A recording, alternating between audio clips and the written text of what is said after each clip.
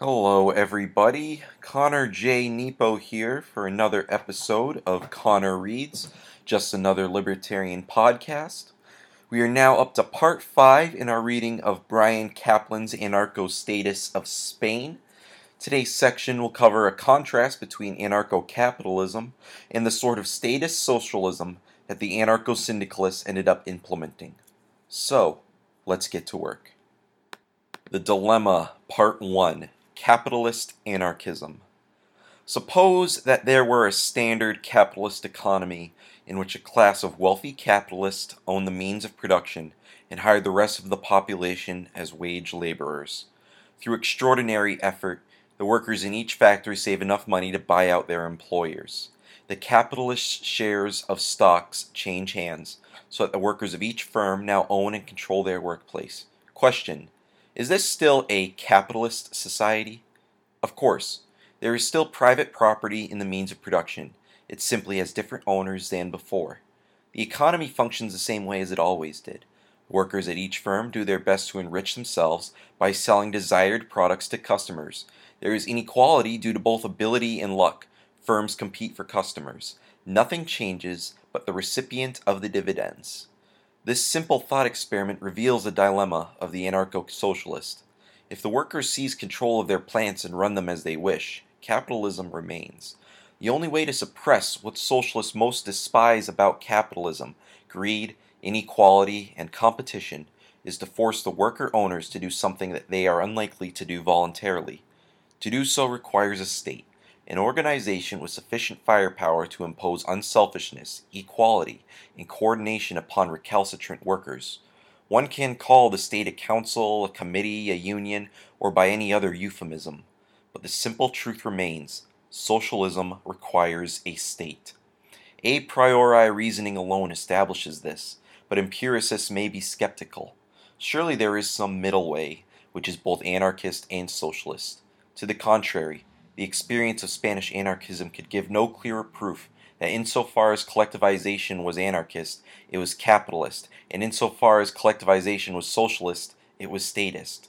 The only solution to this dilemma, if solution it may be called, is to retain the all-powerful state, but use a new word to designate it. An overwhelming body of evidence from a wide variety of sources confirms that when the workers really controlled their factories, capitalism merely changed in form. It did not cease to exist. Summarizing a CNT-UGT textile conference, Fraser explains that, quote, experience had already demonstrated that it was necessary to proceed rapidly towards the total socialization of the industry if ownership of the means of production was not once more to lead to man's exploitation of man. The works councils did not in practice know what to do with the means of production, and lacked a plan for the whole industry. As far as the market was concerned, the decree had changed none of the basic capitalist defects, except that whereas before it was the owners who competed amongst themselves, it is now the workers. End quote. Bulletin records that, quote, according to Daniel Guerin, an authority of the Spanish anarchist movement, it appeared that workers' self-management might lead to a kind of egotistical particularism, each enterprise being concerned solely with its own interests. As a result, the excess revenues of the bus company were used to support the streetcars, which were less profitable. But in actuality, there were many cases of inequality that could not be so easily resolved. End quote. Thomas affirms this picture, quote, anarchists were willing to admit that the revolution had brought problems they had not dreamt of. The FAI leader, Abad de Santillan, then economic counselor in the Generalidad, wrote candidly, we had seen in the private ownership of the means of production, of factories, of means of transport, in the capitalist apparatus of distribution, the main cause of misery and injustice. We wished the socialization of all wealth, so that not a single individual would be left out of the banquet of life. We have now done something, but we have not done it well. In place of the old owner, we have substituted a half-dozen new ones, who consider the factory, the means of transport which they control, as their own property, with the inconvenience that they do not always know how to organize, as well as the old. End quote. Fraser quotes Josep Costa, a CNT foreman outside of Barcelona, explaining why his union decided not to collectivize. quote, individual collectivized mills acted there from the beginning as though they were completely autonomous units, marketing their own products as they could and paying little heed to the general situation. It was a sort of popular capitalism. End quote. How, one might wonder, could avowed socialists act so contrary to their principles? The workers' behavior was not particularly different from that of a wealthy Marxist professor who lives in luxury while denouncing the refusal of the West to share its wealth with the Third World. Talk is cheap. When the worker owners had the option to enrich themselves, they seized it with few regrets. The orthodox State Socialists, even the CNT's would-be allies such as the POUM, bitterly attacked the capitalist nature of worker control. Fraser relays the opinion of POUM executive Juan Andrade, quote, the Anarcho-Syndicalist workers had made themselves owners of everything they collectivized. The collectives were treated as private, not social property. Socialization, as practiced by CNT unions, were no more than trade union capitalism. Although it wasn't immediately apparent, the economy as run by the CNT was a disaster. Had it gone on like that, there would have been enormous problems later, with great disparities of wages and new social classes being formed. We also wanted to collectivize, but quite differently, so that the country's resources were administered socially, not as individual property. This sort of mentality, which believes that the revolution is for the immediate benefit of a particular sector of the working class, and not for the proletariat as a whole, always surfaces in a revolution, as I realized in the first days of the war in Madrid. End quote. Andrade tells Fraser a striking story about the funeral of a POUM militant. Quote, the CNT Undertakers Union presented the POUM with its bill. The younger POUM militants took the bill to Andrade in amazement. He called in the Undertakers' representatives. What's this? You want to collect a bill for your services while men are dying at the front, eh? I looked at the bill. Moreover, you've raised your prices. This is very expensive. Yes, the man agreed. We want to make improvements. I refused to pay, and when later 2 members of the union's committee turned up to press their case, we threw them out. But the example made me reflect on a particular working class attitude to the revolution. End quote. The particular working class attitude to which Andrade refers is just a view that the revolution is supposed to make the workers their own bosses. Many workers took the slogans about worker control literally. They overlooked the possibility that these slogans were intended to win their support for a revolution to replace capitalists with party bureaucrats. Albert Perez Barro, a former member of the CNT who played a prominent role in the collectivization movement in Catalonia, gave a speech 7 months after the revolution, which gives a good picture of the aspiring bureaucrats' hidden agenda. Quote, the immense majority of workers have sinned by their indiscipline. Production has fallen in an alarming manner, and in many instances has plummeted. The distance from the front has meant that the workers have not experienced the war with the necessary intensity. The former discipline, born of managerial coercion, is missing, and has not been replaced, owing to the lack of class consciousness, by a self-imposed discipline in benefit of the collectivity. In an infantile manner, the workers have come to believe that everything was already won, when in reality, the real social revolution begins precisely in the period of constructing the economy. End quote. While Perez Barro berates the workers as infantile, he does not consider the possibility that the workers' attitude was perfectly sensible.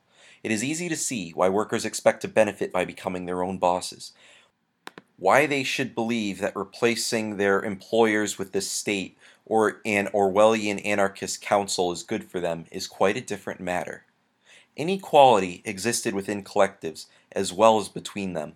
Invariably, the participants attribute the tolerance of inequality to the fact that it was impossible for one collective to impose equal wages unless the other collectives did the same. As Fraser summarizes the testimony of CNT militant Louis Santacana, quote, but the single wage could not be introduced in his plant because it was not made general throughout the industry. Women in the factory continued to receive wages between 15% and 20% lower than men, and manual workers less than technicians. End quote. In other words, it was impossible to impose equality so long as there was competition for workers. If one firm refused to pay extra to skilled workers, they would quit and find a job where egalitarian norms were not so strictly observed. Perhaps the most fascinating incident in Fraser's account of worker control involves the Tivoli Opera Theater. CNT militant Juan Sana relays the details.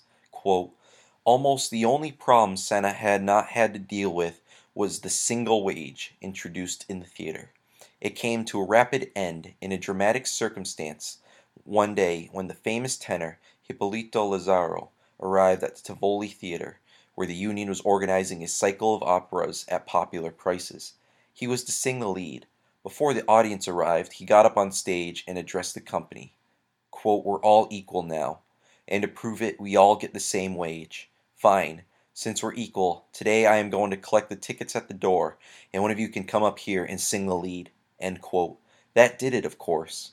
There had been several previous protests. That night, several of us union leaders met and decided at the very start that we couldn't leave until we had come up with a worthy solution. It didn't take long. Top actors and singers, like Lazzaro and Marcos Redondo, were to be paid 750 pesetas a performance, a 5,000% increase over their previous 15 pesetas a day. Second and third category artists received large but differential increases, while even ushers were given a raise. End quote. If Sana had reflected further, he might have drawn a more general lesson from this incident. If there is competition, exploitation is virtually impossible. This principle holds whether the competing bidders are capitalists or worker collectives. This can be proved with a simple thought experiment. Imagine that a worker is able to perform a task which increases the sale value of raw materials by 10 pesetas. Imagine further holding an auction with capitalists bidding for this worker's services.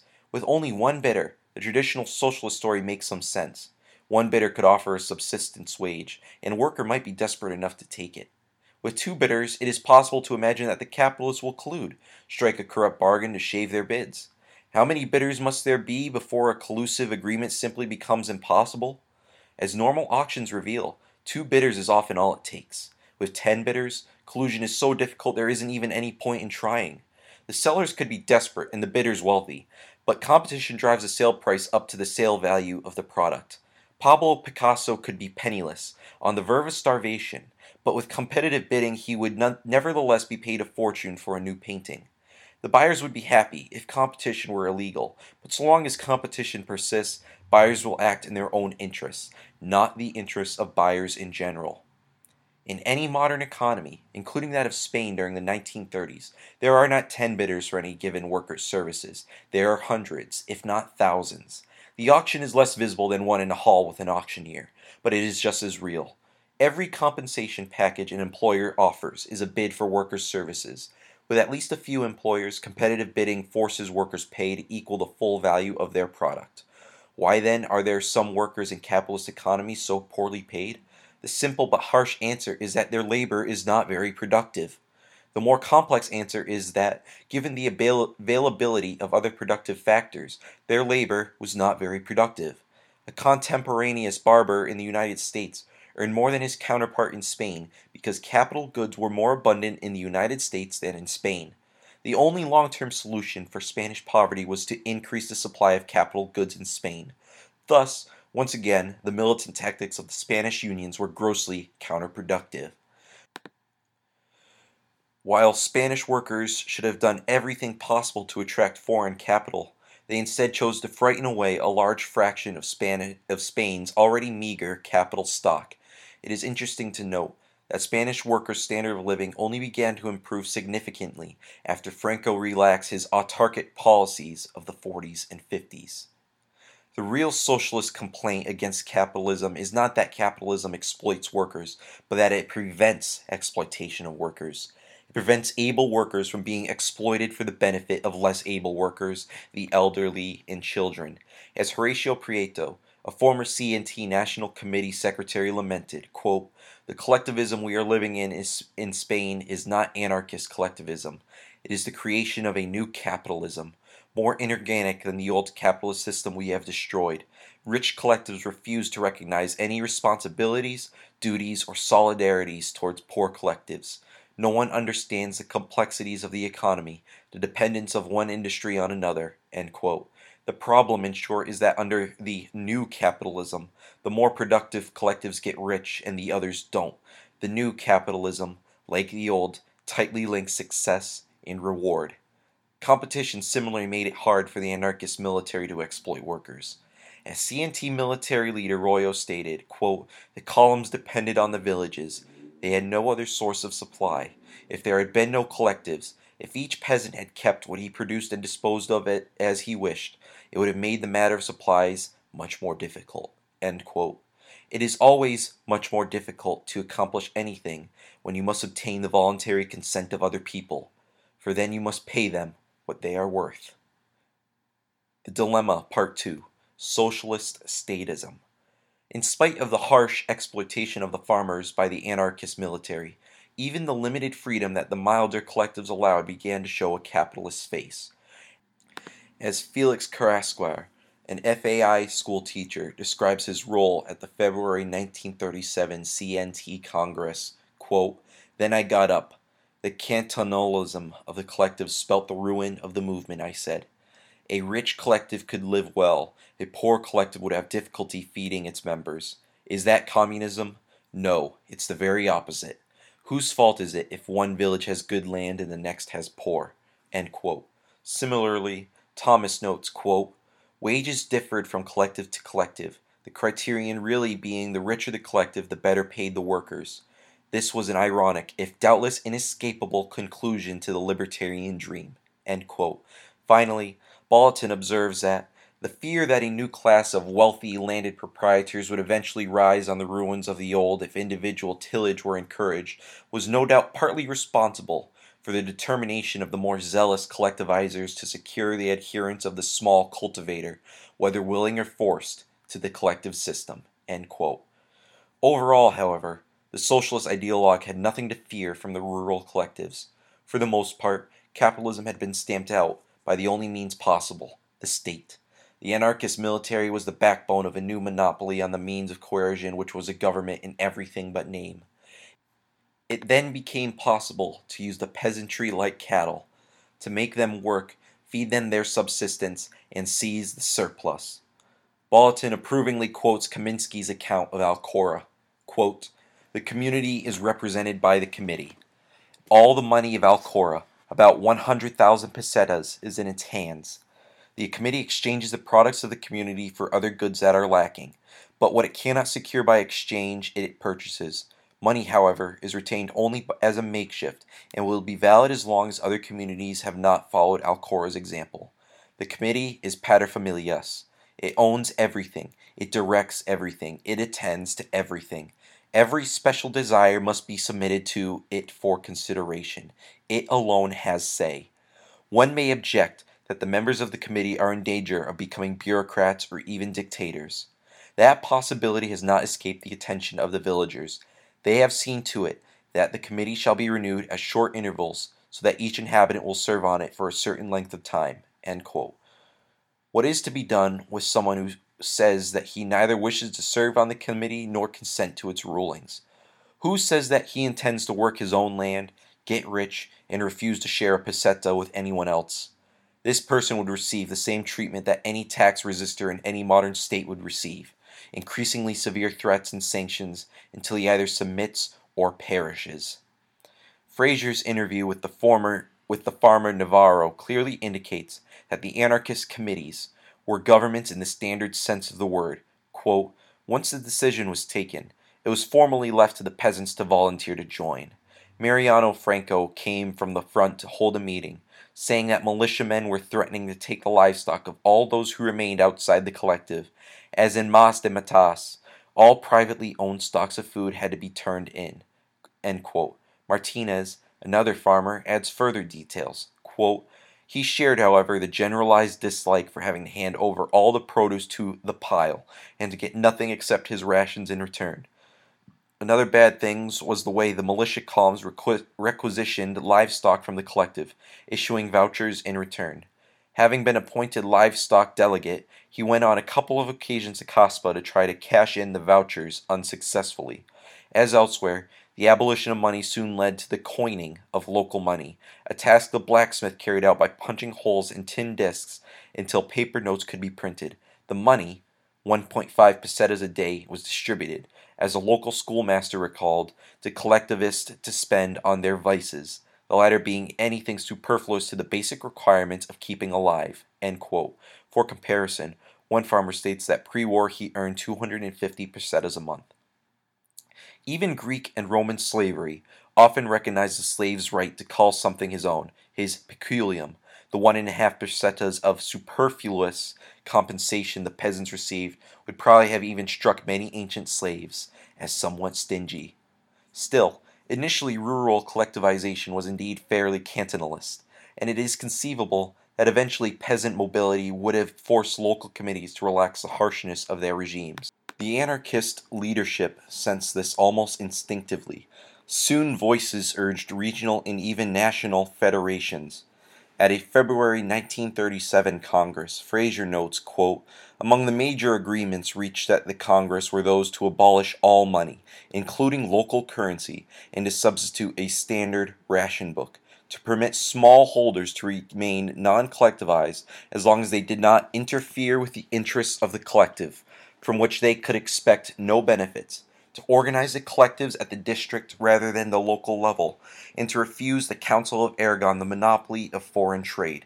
End quote. The self-limiting measures were clearly intended to shield the Council of Aragon from the anger of the central government and the communists. The rest of the agreement reveals an intent to permit even more severe exploitation of the peasantry. Anarchist historian Peirats describes a later conference in June 1937, which made the CNT's long-term intentions even plainer. Quote, "The National Committee of the CNT convened a national meeting of peasants with the express purpose of creating a national federation of peasants attached to the confederal organization. The primary objective defined in its statutes was the national integration of the agricultural economies of all the zones under cultivation, embracing both collectives and small proprietors. The Federation would accept UGT collectives and be responsible for technical consultation of all kinds through its regional branches. Small landholders, individual cultivators, and collectives attached to the Federation would have full freedom to initiate agricultural development in their respective zones, but they would not be subject to national plans designed to ensure the best crop yields, the transformation or substitution of subcrops for others of greater economic value, and the combating of crop and livestock diseases. The federated cultivators were obliged to supply statistical data to the National Federation about current and projected production and whatever else necessary for general planning.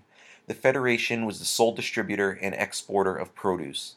Cultivators could reserve enough of their production to meet their own consumption needs, but had to observe restrictions which might be called for at a given time to ensure the equal right of all consumers without discrimination. Surpluses were to be turned over to the Federation, which would pay for them according to local values, or as determined by a national price regulating board. The Federation would facilitate the moves of peasants from zones short to cultivate lands to zones needing workers. It would establish relations with all the economic organizations of the CNT and other groups, national or international. It created an auxiliary service to even out payments across diverse zones, national and foreign.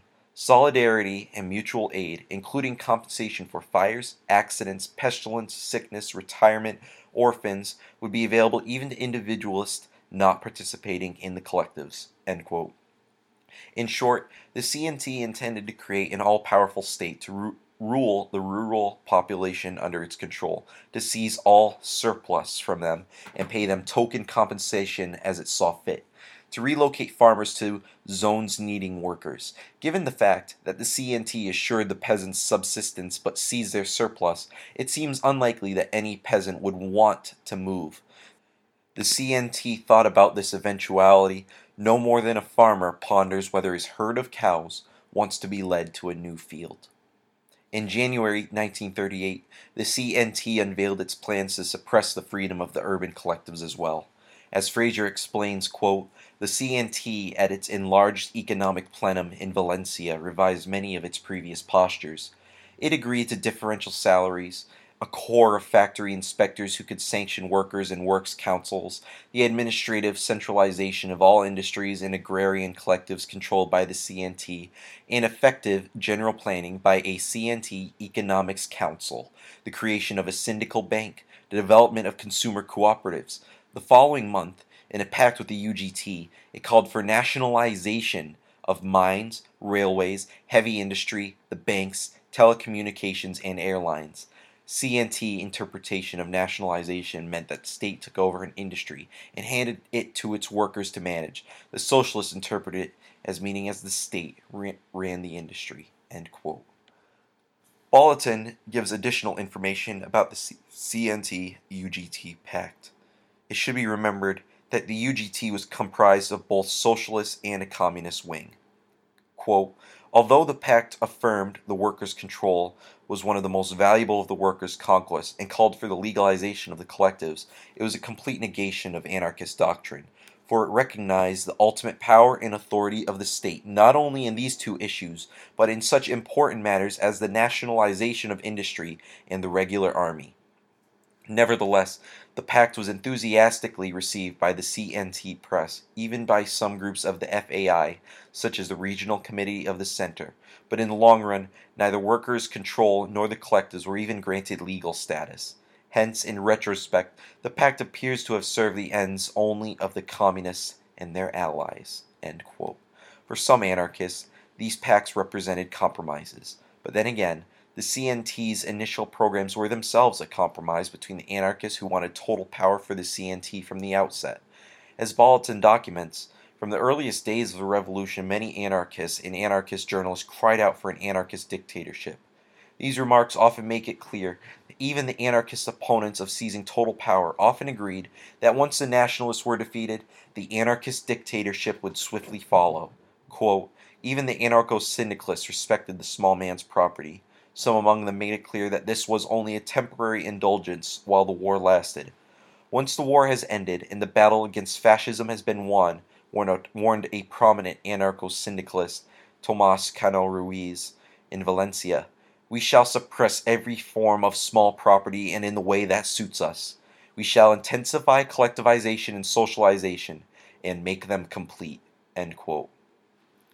Total rural collectivization, like total urban collectivization, was also an ultimate, if not immediate, anarchist goal. Quote, those peasants who are endowed with an understanding of the advantages of collectivization, or with a clear revolutionary conscience, and who have already begun to introduce collective farming, should endeavor by all convincing means to prod the laggards, said Tierra y Libertad, the mouthpiece of the FAI, which exercised strong ideological influence over the unions of the CNT. We cannot consent to small holdings, because private property in land always creates a bourgeois mentality, calculating and egotistical, that we wish to uproot forever. We want to reconstruct Spain materially and morally. Our revolution will be economic and ethical. End quote.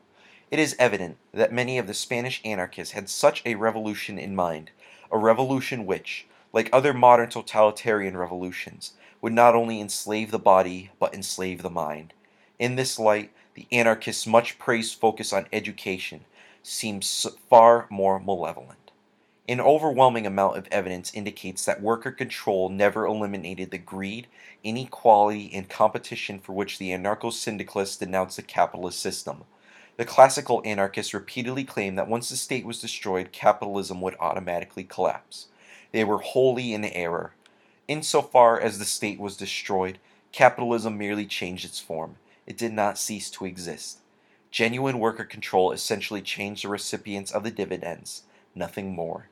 The only feasible route for the elimination of capitalism was to create a new state, often given a new name such as a council or committee, and coerce the obedience by any means necessary. And that concludes our section today. Tomorrow we will continue on to the philosophy of the Spanish anarchists. So hopefully you are staying tuned. It's quite enlightening to reread this and to just see how awful these people really were. As far as I can tell, there is absolutely no difference between the Spanish anarchists and any other totalitarian regime. It's just obvious, and the fact that some people hold them up as an example of anarchism is actually very disappointing. It just shows that, well, let me backtrack a little bit. I'll give those people the benefit of the doubt that they are just ignorant of the history of how the Spanish anarchists were. I won't be so quick to judge them for not knowing that. But anyways, we will continue tomorrow.